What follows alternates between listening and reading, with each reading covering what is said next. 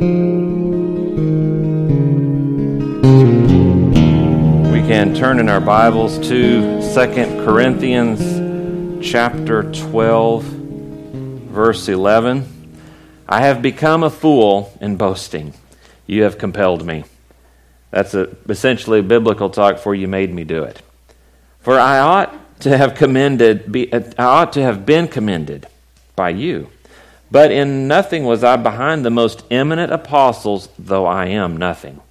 So this really, if you were here 2 weeks ago when we were going through this will make a lot of sense. Basically, to summarize, Paul bragged in the last piece of Scripture before this on all the things that he had gone through, all the things that he had done, and everything that he was teaching. And he said, I'm doing this from a perspective that I'm real.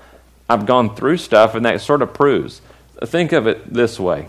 If you said you believed in something unto death, but when death came you ran, I would say, well, you're fake.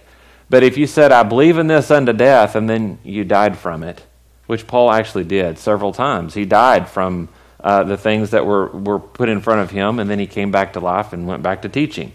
So, you don't have that going for you, neither do I, but we can say most assuredly that God, He puts things in front of us, we go through it, and by that we see that our faith is real. And you test yourself. And that's what this passage is going to be all about. So he says, well, I have become a fool in this boasting. You made me do it. And he laid all that out before. Verse 12, truly, he says, the signs of an apostle were accomplished among you with all perseverance in signs, wonders, and mighty deeds. So he says simply, you guys saw the miracles in me that typically accompany apostles. Verse 13, for what is in it which you were inferior to other churches, except that I myself was not burdensome to you? Forgive me this one wrong, is what he's saying there. In other words, you saw the miracles, and he's being sarcastic in verse 13. He says, the church in Corinth, you're just like every other church, except that you're not having to pay Paul to come teach.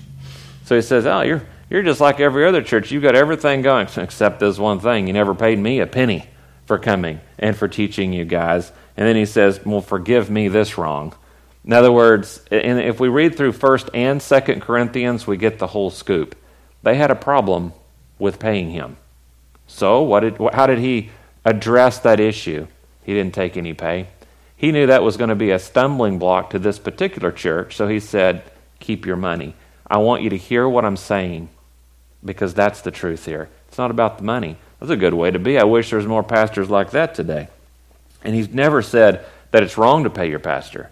In fact, in Philippians, we see that they were commended because they were supporting Paul. So it's not that he had a problem, taking love gifts, taking the care of the church and all to do what he was doing. But if it was going to be a problem, he said no. And that's where they were with Corinth. Verse 14, he says, now for the third time, I'm ready to come to you. Now it tells us something. He's been there twice. I will not be burdensome to you, for I don't seek yours, but you. In other words, he's repeating again, I don't seek your stuff. I just want you in your heart. It's the heart of a pastor. I used to not understand that. I come from a ranching background, a cowboy. That's what I was for most of my days, and working outdoors. Sort of a rough environment, rough work crew, and I didn't really understand love in its entirety. I loved steak.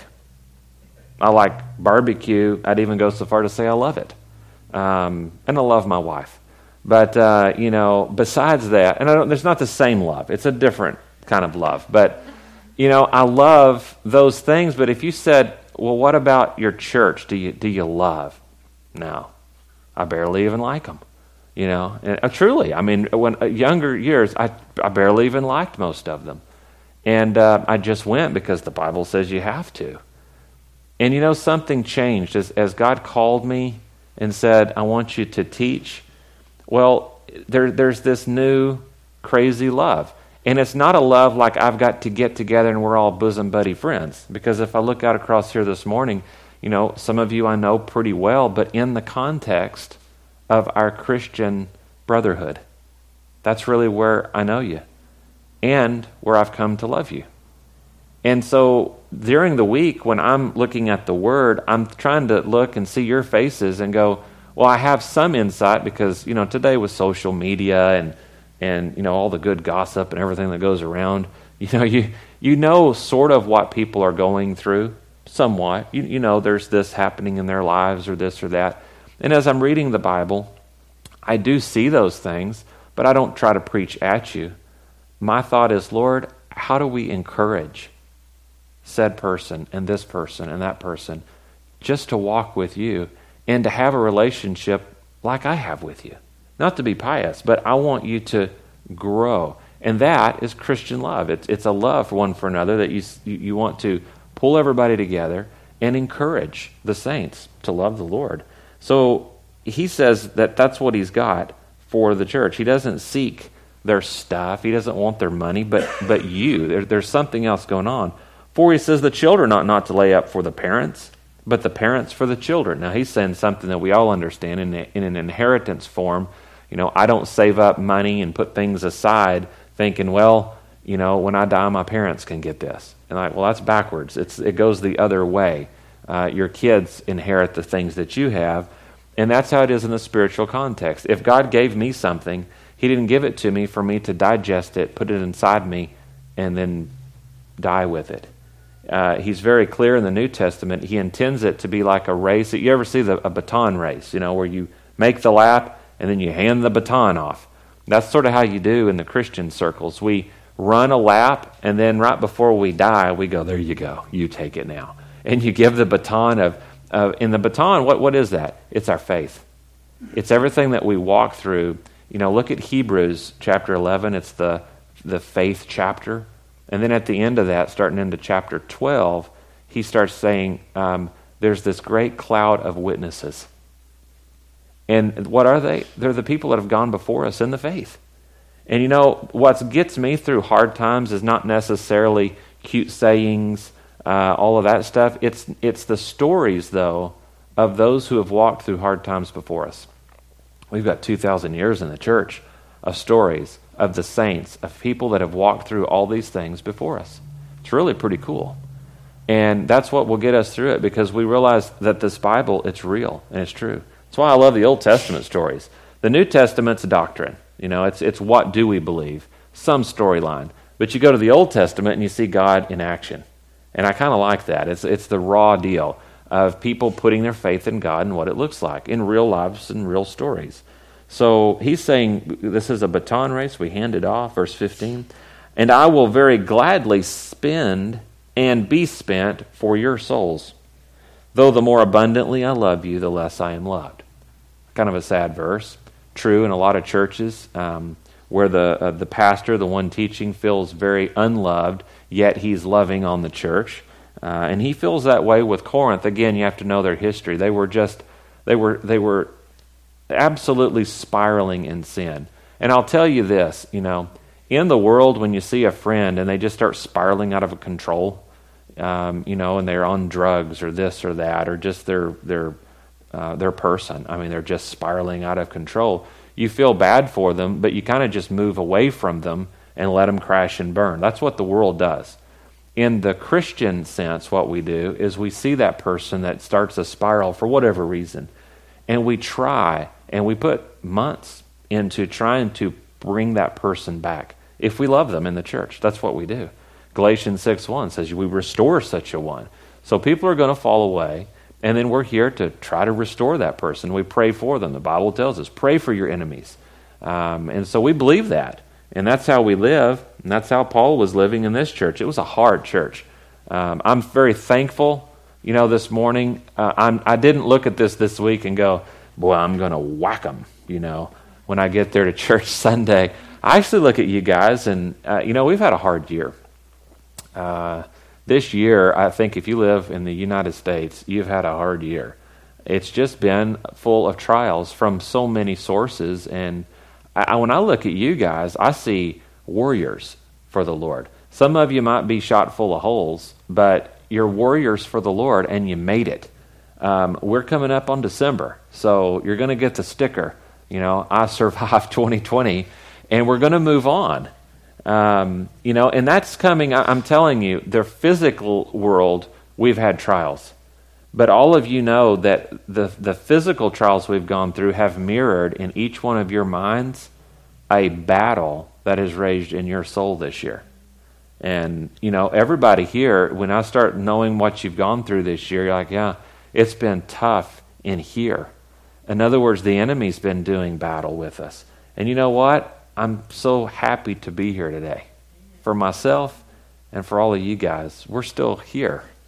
And so I think when I read through this, I feel sorry for Paul, but I'm glad that currently I'm not in that category. In our church, we're here, we're fighting, and we're looking forward to telling other people about Jesus. Be that as it may, he says in verse 16, I didn't burden you.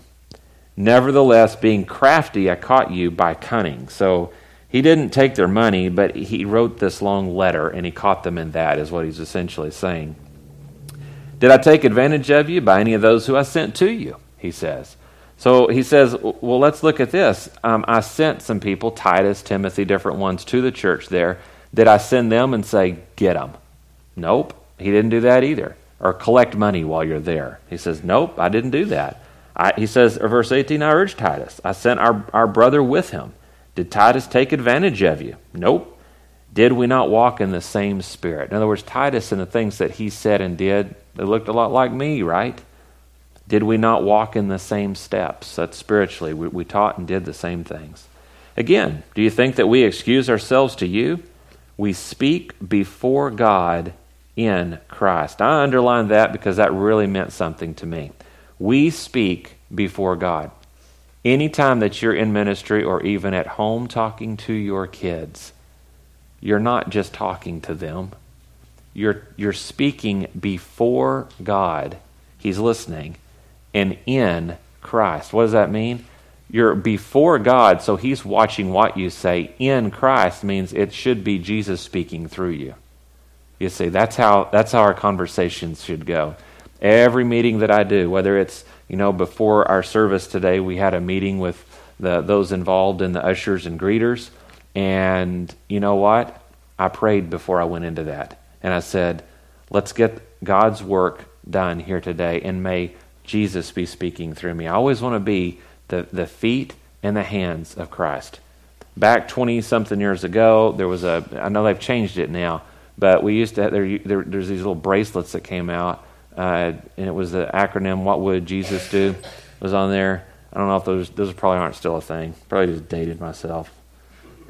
Phooey, I always do that. Anyway, that was pretty good, though, because it's like, we're supposed to be the hands and feet of Christ. What would Jesus do? Mirror that. We're not trying to fake it till we make it, but in doing so, we're obeying Christ. So it really is just a simple thing of just do these things. So, we speak before God in Christ. Good for all of us. But we do all things, beloved, for your edification. We don't do it to bat you over the head. That's why I don't preach against things. I always come in here going, well, we've had it tough this week already. You don't need a pastor that sits here and pounds the pulpit and tells you how you're doing it all wrong. Guess what? You already know you're doing it all wrong. That's why we're here. So we want to be edified. In other words, we want to be encouraged to go in the world and go, even though we're messing things up, even though we're human, we have hope in Jesus Christ. So that's what we're here to do. We encourage one another. So he says, verse 20, for I fear lest when I come, I shall not find you such as I wish, and that I shall be found by you such as you do not wish. Now what is that? He's basically saying, if I don't like how I find you when I get there, you're not going to like me either. It's kind of like a John Wayne movie. I'm going to show up and we're going to set some things right. So you're not going to like me if I don't like you. Lest there be, he says, this is the list of things I don't want to find in your church, in your people. Here's the list. Contentions. Are there any contentions? Get them gone. Any jealousies? No jealousies? Good. Outburst of wrath. That means the word there is dynamite. In other words, you didn't know it was going to blow, and then there she blew. It's one of those kind of things. Like, are you one of those kind of people that just, in other words, flies off the handle? That's not a Christian demeanor. And he says that really should stop being a part of who you are. How is Paul writing a letter know this? I would suggest that he's probably been written letters previously saying, you'll never guess what so-and-so's doing. So he's gotten a lot of this. They didn't have texting back then, so they just wrote letters. But gossip was still got there. It's just a little slower than today, but it was still there. So that's the short outburst of wrath, not good. Remember, Jesus was angry, but he didn't sin. The Bible says, be angry and don't sin. So anger is an emotion. You can be angry for the right things and handle it correctly, or you can allow these outbursts to fly off the handle and, it doesn't make you look good or the person you're mad at. Selfish ambitions. Boy, that one can get some of us, because even in the church, we can have selfish ambitions instead of trying to make you be the best that you can be. See, my job is not to promote and tell you, I am the pastor.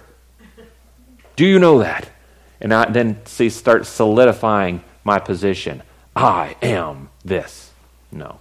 What I should look at is and say, if you think I'm the pastor, then so be it. It's good enough. And what I want to do is make you to be the best at whatever God's called you to be. Paul told Timothy, don't forsake pointing out that gift in that other person. And that's what we do as Christians. Whatever we're leading, whether it's Sunday school, you tell them, look, this is something you can do and you can do it well. If it's youth, you've got a gift that's beginning. It's a spiritual gift. You're good at this or that, and so on and so forth. All the way up, we encourage people to be the best version of them they can be, and that's only through Jesus Christ. But that's what we do.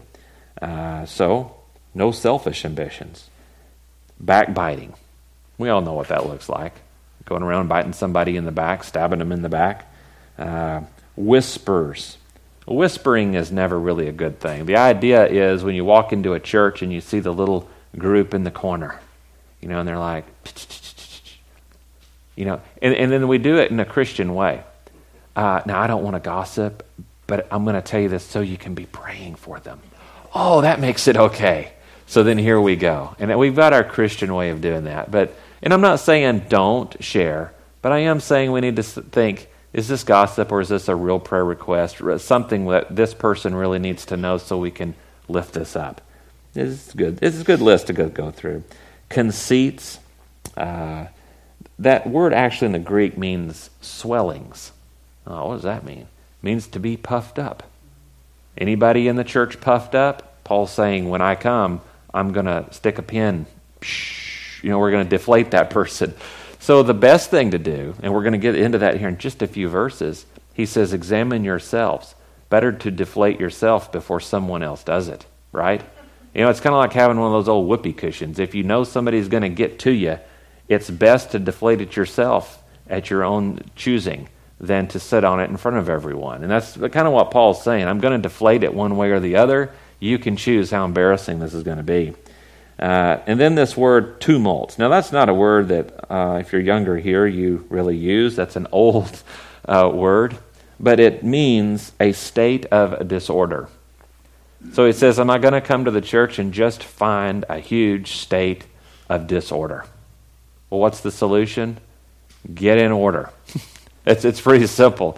A church, we should run a ship, whether it's small or large, with some order. And he just says, am I going to find your Christian walk in disorder?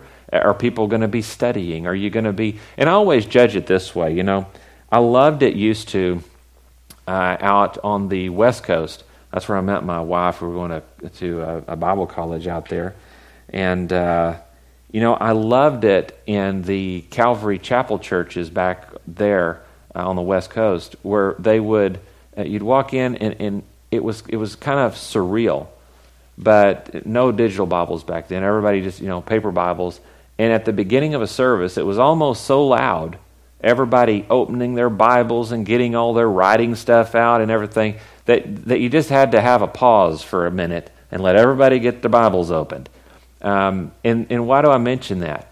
Because you can come nowadays to church after church after church, and people will ask the question, oh, do I need to bring my Bible? Like, it's church. You mean you're not going to bring your Bible to church? What do you do at church? Well, we don't study the Bible. That's pretty sad. I wish we were going back towards a state of order where the Christians were learning their word. You know, we say we live by our Bible. We stand on our Bible. You need to be in your Bible.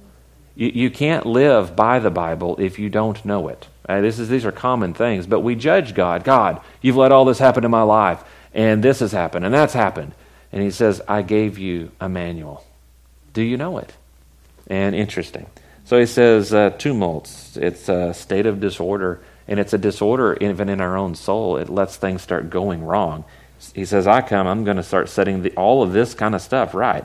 Lest when I come again, verse 21, my God will humble me among you, and I shall mourn for many who have sinned before, and they haven't repented of the uncleanness, fornication, lewdness, which they've been practicing. So then he says, even personally, some of you in Corinth need to straighten up. You need to stop living in uncleanness. That's just filthy living. Okay, that's what that means. It's just filthy living. What kind of jokes do you laugh at? What's in your mind? You know, are you excited about your latest porn subscription? I mean, is that you? He says, well, that shouldn't be named in the church. It needs to be cleaned up in your life. Lewdness. The animal with the idea with lewdness is you're a party animal. That you're very debased in all your thinking. Again, if you're that way in the world, I don't have a problem with you. I actually expect it out of you if you're in the world. He's coming and telling this to the church. As Christians, we're supposed to look different. If you want to be here and be part of his army, then clean up. You join the army, they've got a protocol for you. And they're gonna mash that on you whether you like it or not. And guess what? God's kind of the same. He's got these rules, he puts them here. Everybody argues with them, but it's the rules. I don't make them, I just report on it. Well, chapter 13. Now, this is a quick chapter. There's really just one verse that sticks out, but it's his closing remarks to the book. It made a lot of sense to them then, I'm sure, reading it in their church, but we'll look at it real quick. This will be the third time I'm coming. That's the second time he's told us that. He says, by the mouth of 2 or 3 witnesses, every word shall be established. So it's not just him. He says there'll be others. We'll all be saying this. As I've told you before, and foretell as if I were present the second time, and now being absent, I write to those who have sinned before, and all the rest, that if I come again, I will not spare. So he's saying this in duplicate, like, please clean this up before I get there. I don't want to have to set this in order and be sad. That's what verse 21 was saying. When I come, I'm going to be humbled because I'm going to be mourning and crying for where you guys are living and how I think the church is and all. So he says, clean this up before. Verse 3, since you seek a proof of Christ speaking in me, who is not weak towards you, but mighty in you. So they're saying, prove that you're speaking on the Lord's behalf. And he's hoping that they change that before he gets there. Verse 4, for though he was crucified in weakness. So it says, it's this Jesus speaking through me. So let's look at Jesus real fast. He was crucified in weakness. So you say, I'm weak? Don't judge what I'm saying about what you see. Judge by Jesus in me. And Jesus himself was weak for a time, yet he lives by the power of God. Explain that, you know. For we also are weak in him. So he says, the way I look, this is normal. We shall live with him by the power of God towards you. So he says, it's not about me and my weakness, it's about God in me. And he hopes that they can see that. Verse 5 is sort of, it's the verse here, okay? It's really the verse for our whole study this morning. He says this to them after all of that.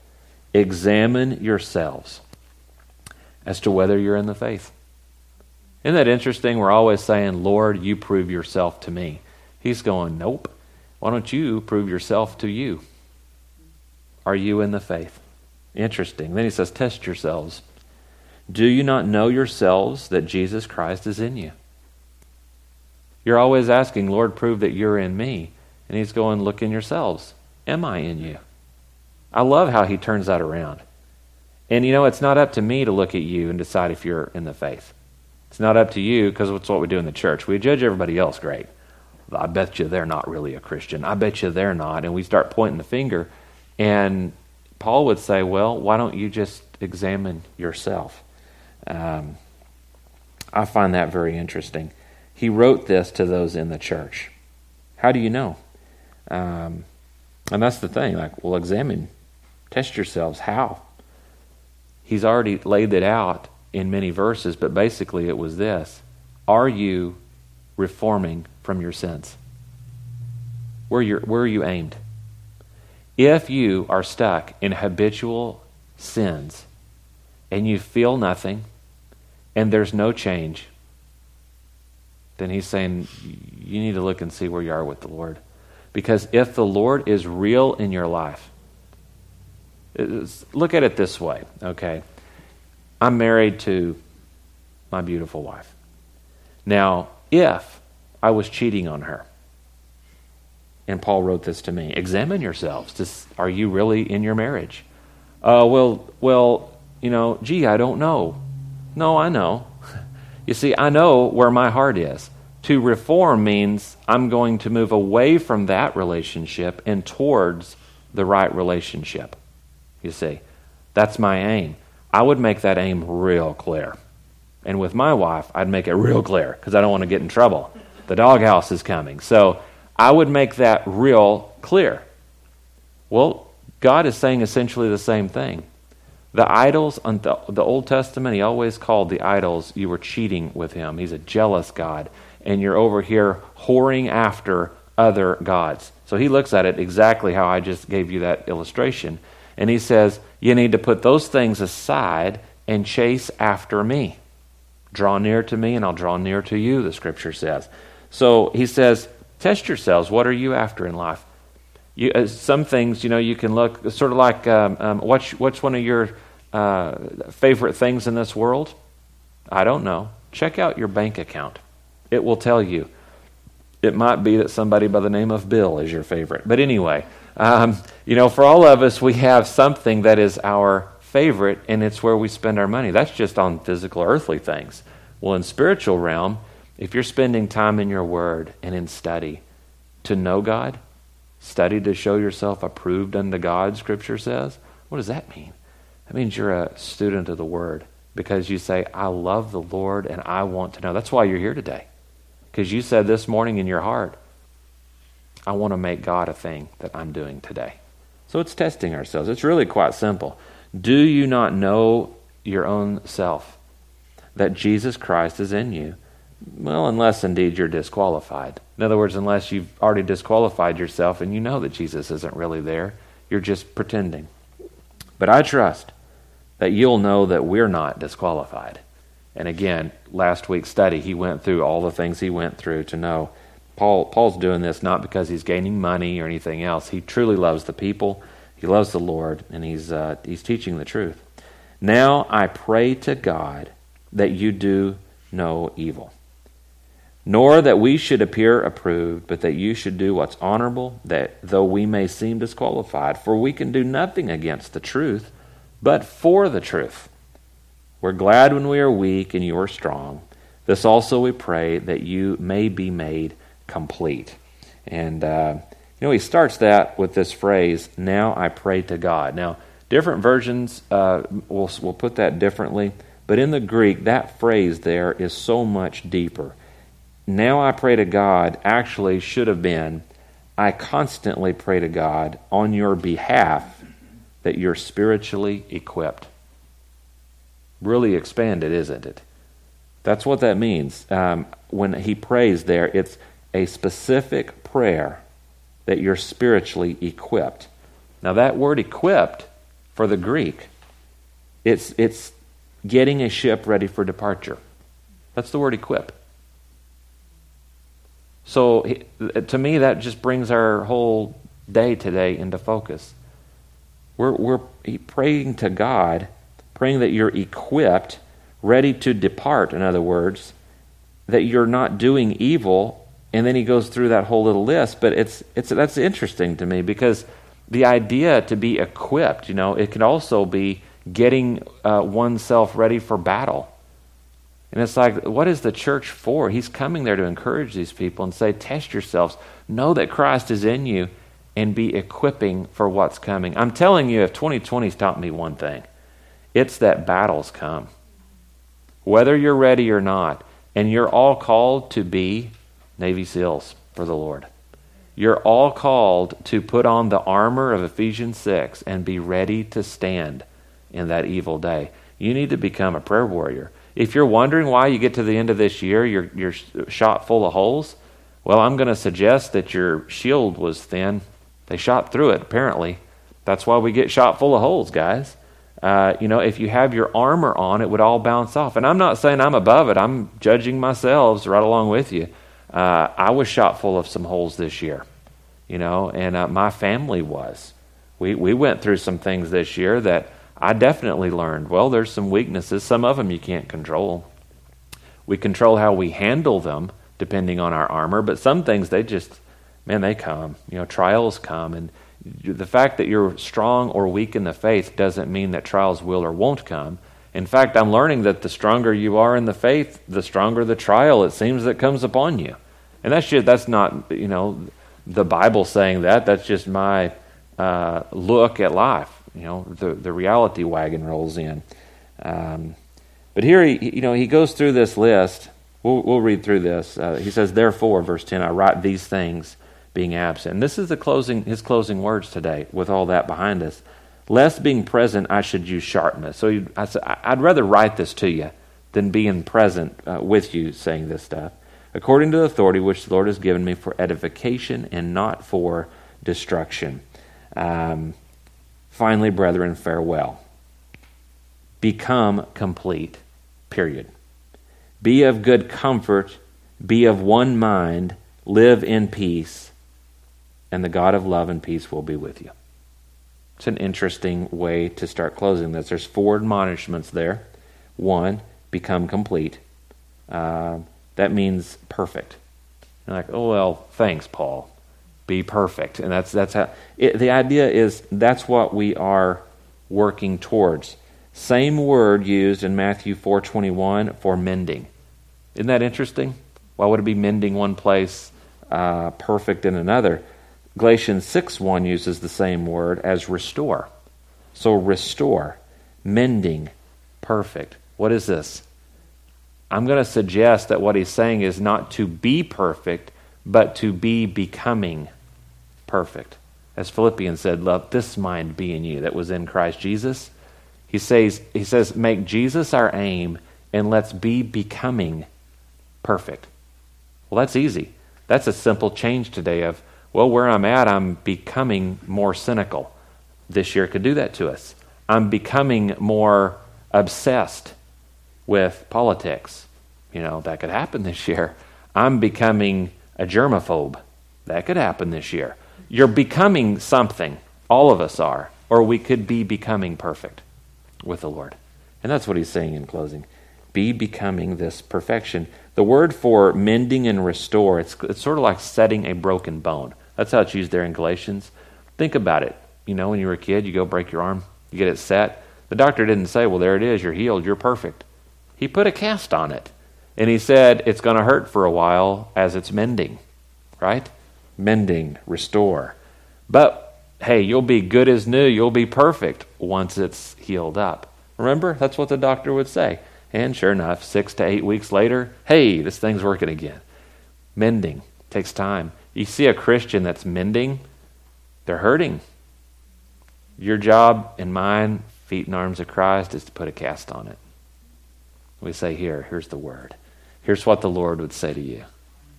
Give them time to heal. An animal, if you're working with it, and it's hurt, and you poke it where it's hurt, if it's a cat, it turns around and it scratches you. You're like, oh, I didn't mean to do that.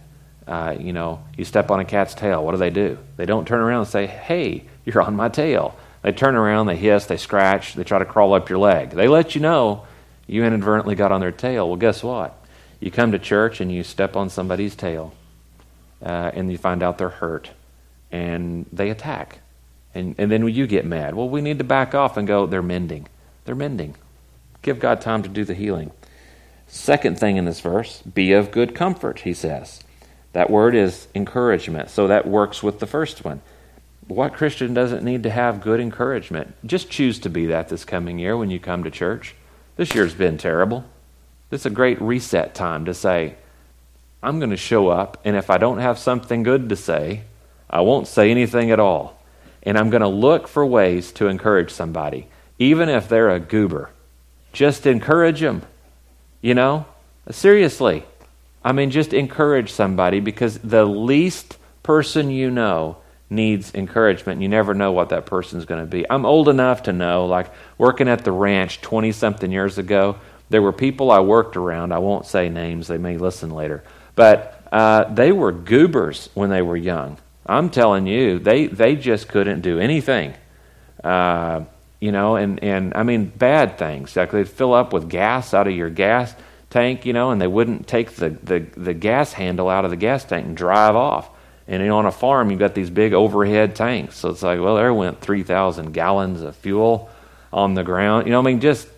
And I would think back then, these sort of individuals are never going to live.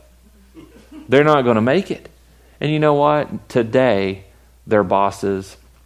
They're in charge of things. They've moved on in life, and they've become something. And they just needed some encouragement.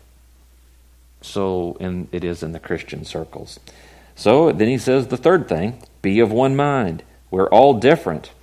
We are. I mean, look at this church. We're all different backgrounds. But one common thing that binds us together is Jesus Christ. And he says that's our common ground. Why don't we this coming year, instead of looking for everything that makes you odd, because we could point that out all day, why don't we point the one thing out that brings us all together and live in that unity, and it's Jesus Christ. We can agree that we love Jesus, we love His Word, and we're going to share Jesus. And the rest of it, iron sharpens iron, and it rubs on each other, and it'll all come out in the wash, The fourth thing, live in peace. Our country needs that. Live in peace.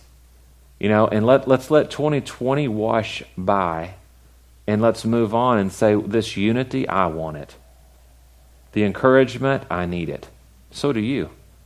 And living in unity and in peace, our country needs it and we need it. And we could demonstrate that to the rest of the world. Couldn't we? In other words, don't look up the news stories and go, you'll never guess what happened today. Unless it's a good story, try getting away from the news, actually. I would recommend that. It's not helpful these days. Let's be encouraging. These are good things. And then, of course, verse 12, everybody kind of hones in on this. Greet one another with a holy kiss. He didn't know about COVID, okay? So, and that's very cultural. I mean, in our church, we don't really greet. My thought in our world today is, well, how holy is that kiss? So we handshake and give people hugs and all that. That's fine. Again, I'm not making a political statement with COVID. All the saints greet you, he says in his closing. The grace of the Lord Jesus and the love of God and the communion of the Holy Spirit be with you all. Amen. So he ends his book. Now, in closing, we've got a couple of minutes here. I was reading a book one time by a fellow named Alan Redpath. He's gone home to be with the Lord, but he was a great theologian. And he, in his commentary, when he was going through this on examining yourselves, he wrote a few things out, and I thought, this is so good. I'm going to share a few of these things with you. And it's just a list that he compiled of self-examinations. And these are just so good for us to go home and chew on them and start fixing on ourselves, according to what the Lord would say. But real quick, we have a tendency to exaggerate our life experiences, he wrote, and our life experiences with God rather than being honest. So with that in mind, do you confidentially pass on to others what was confidentially told to you? That one gets a lot of us in the church. This question, can I be trusted? Do others see me? See, this isn't something that you can tell others, I'm trustworthy. Trust me. I always worry, when somebody says, they start the phrase, well, honestly, like, so you weren't yesterday? I mean, really? Jesus said, let your yes be yes, your no be no. Am I a slave to dress? I'm not, as you can see. I'll check that one off. Am I a slave to friends, to my work, or to habits? Or am I a slave to Christ? That's a good one. Am I self-conscious, self-pitying, or self-justifying? That one hits me pretty hard. I spent some days this year being self-pitying, Did the Bible live to me today?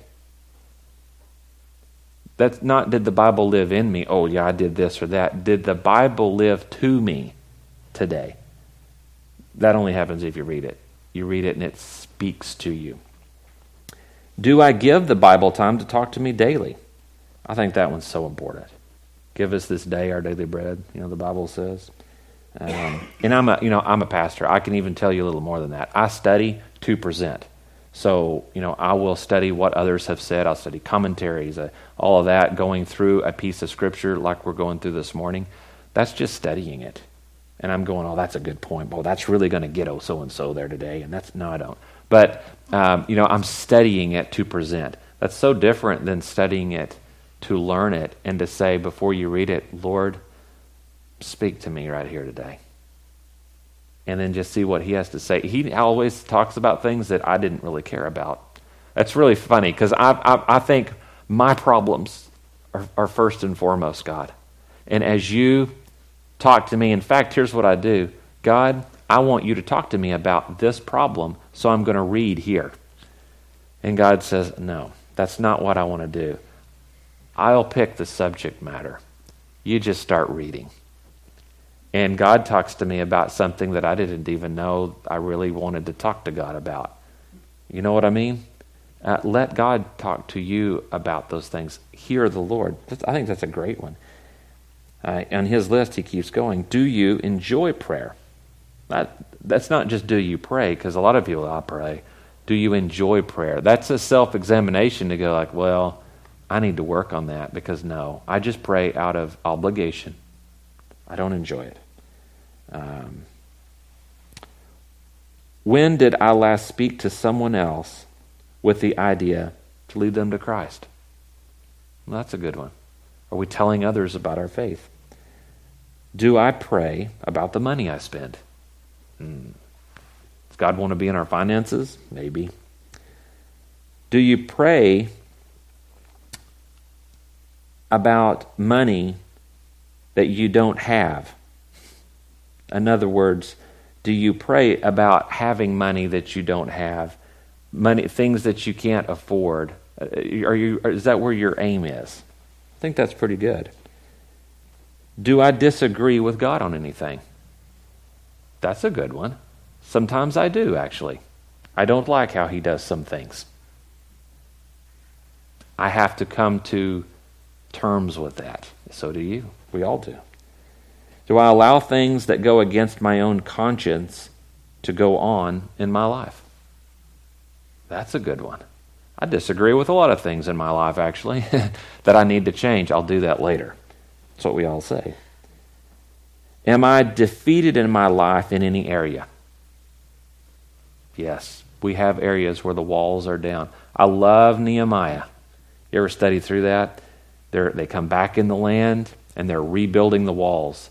And the little bands of raiders keep raiding Jerusalem. So Nehemiah, he finally says, all right, get a trowel in one hand. So they're putting mortar on the wall and stacking rocks up, and put a sword in your other hand. So they're their own security team while they're trying to rebuild the walls. And what that is, when you start rebuilding the walls in your life, the enemy's going to send these little bands, and they're going to say, no, don't rebuild those walls. And you're going to have a fight. As soon as you start trying to rebuild anything in your life, it's going to be a fight. The Bible says it. You're going to be defeated and need to rebuild walls. He says areas of defeat are unforgiveness, anger, being touchy, stress, depression. He says these are defeated areas. Next question, how do I spend my spare time? That's a good one. This year we had a lot of it. That may be a large answer for some of you. Am I proud? Do I thank God that I'm not as other people as a Pharisee? Sometimes we do that. Instead of comparing ourselves to Jesus, we go, boy, Sure glad that I'm not like that guy, So that's not the way. Is there anyone I fear or hold a resentment or grudge against, disown, or I criticize? If so, what are you doing about it? I've got a list, I've got a list of people that I have to work through all the time and work to fix. Do I grumble or complain constantly? Guilty. For some, it's their favorite indoor sport, though.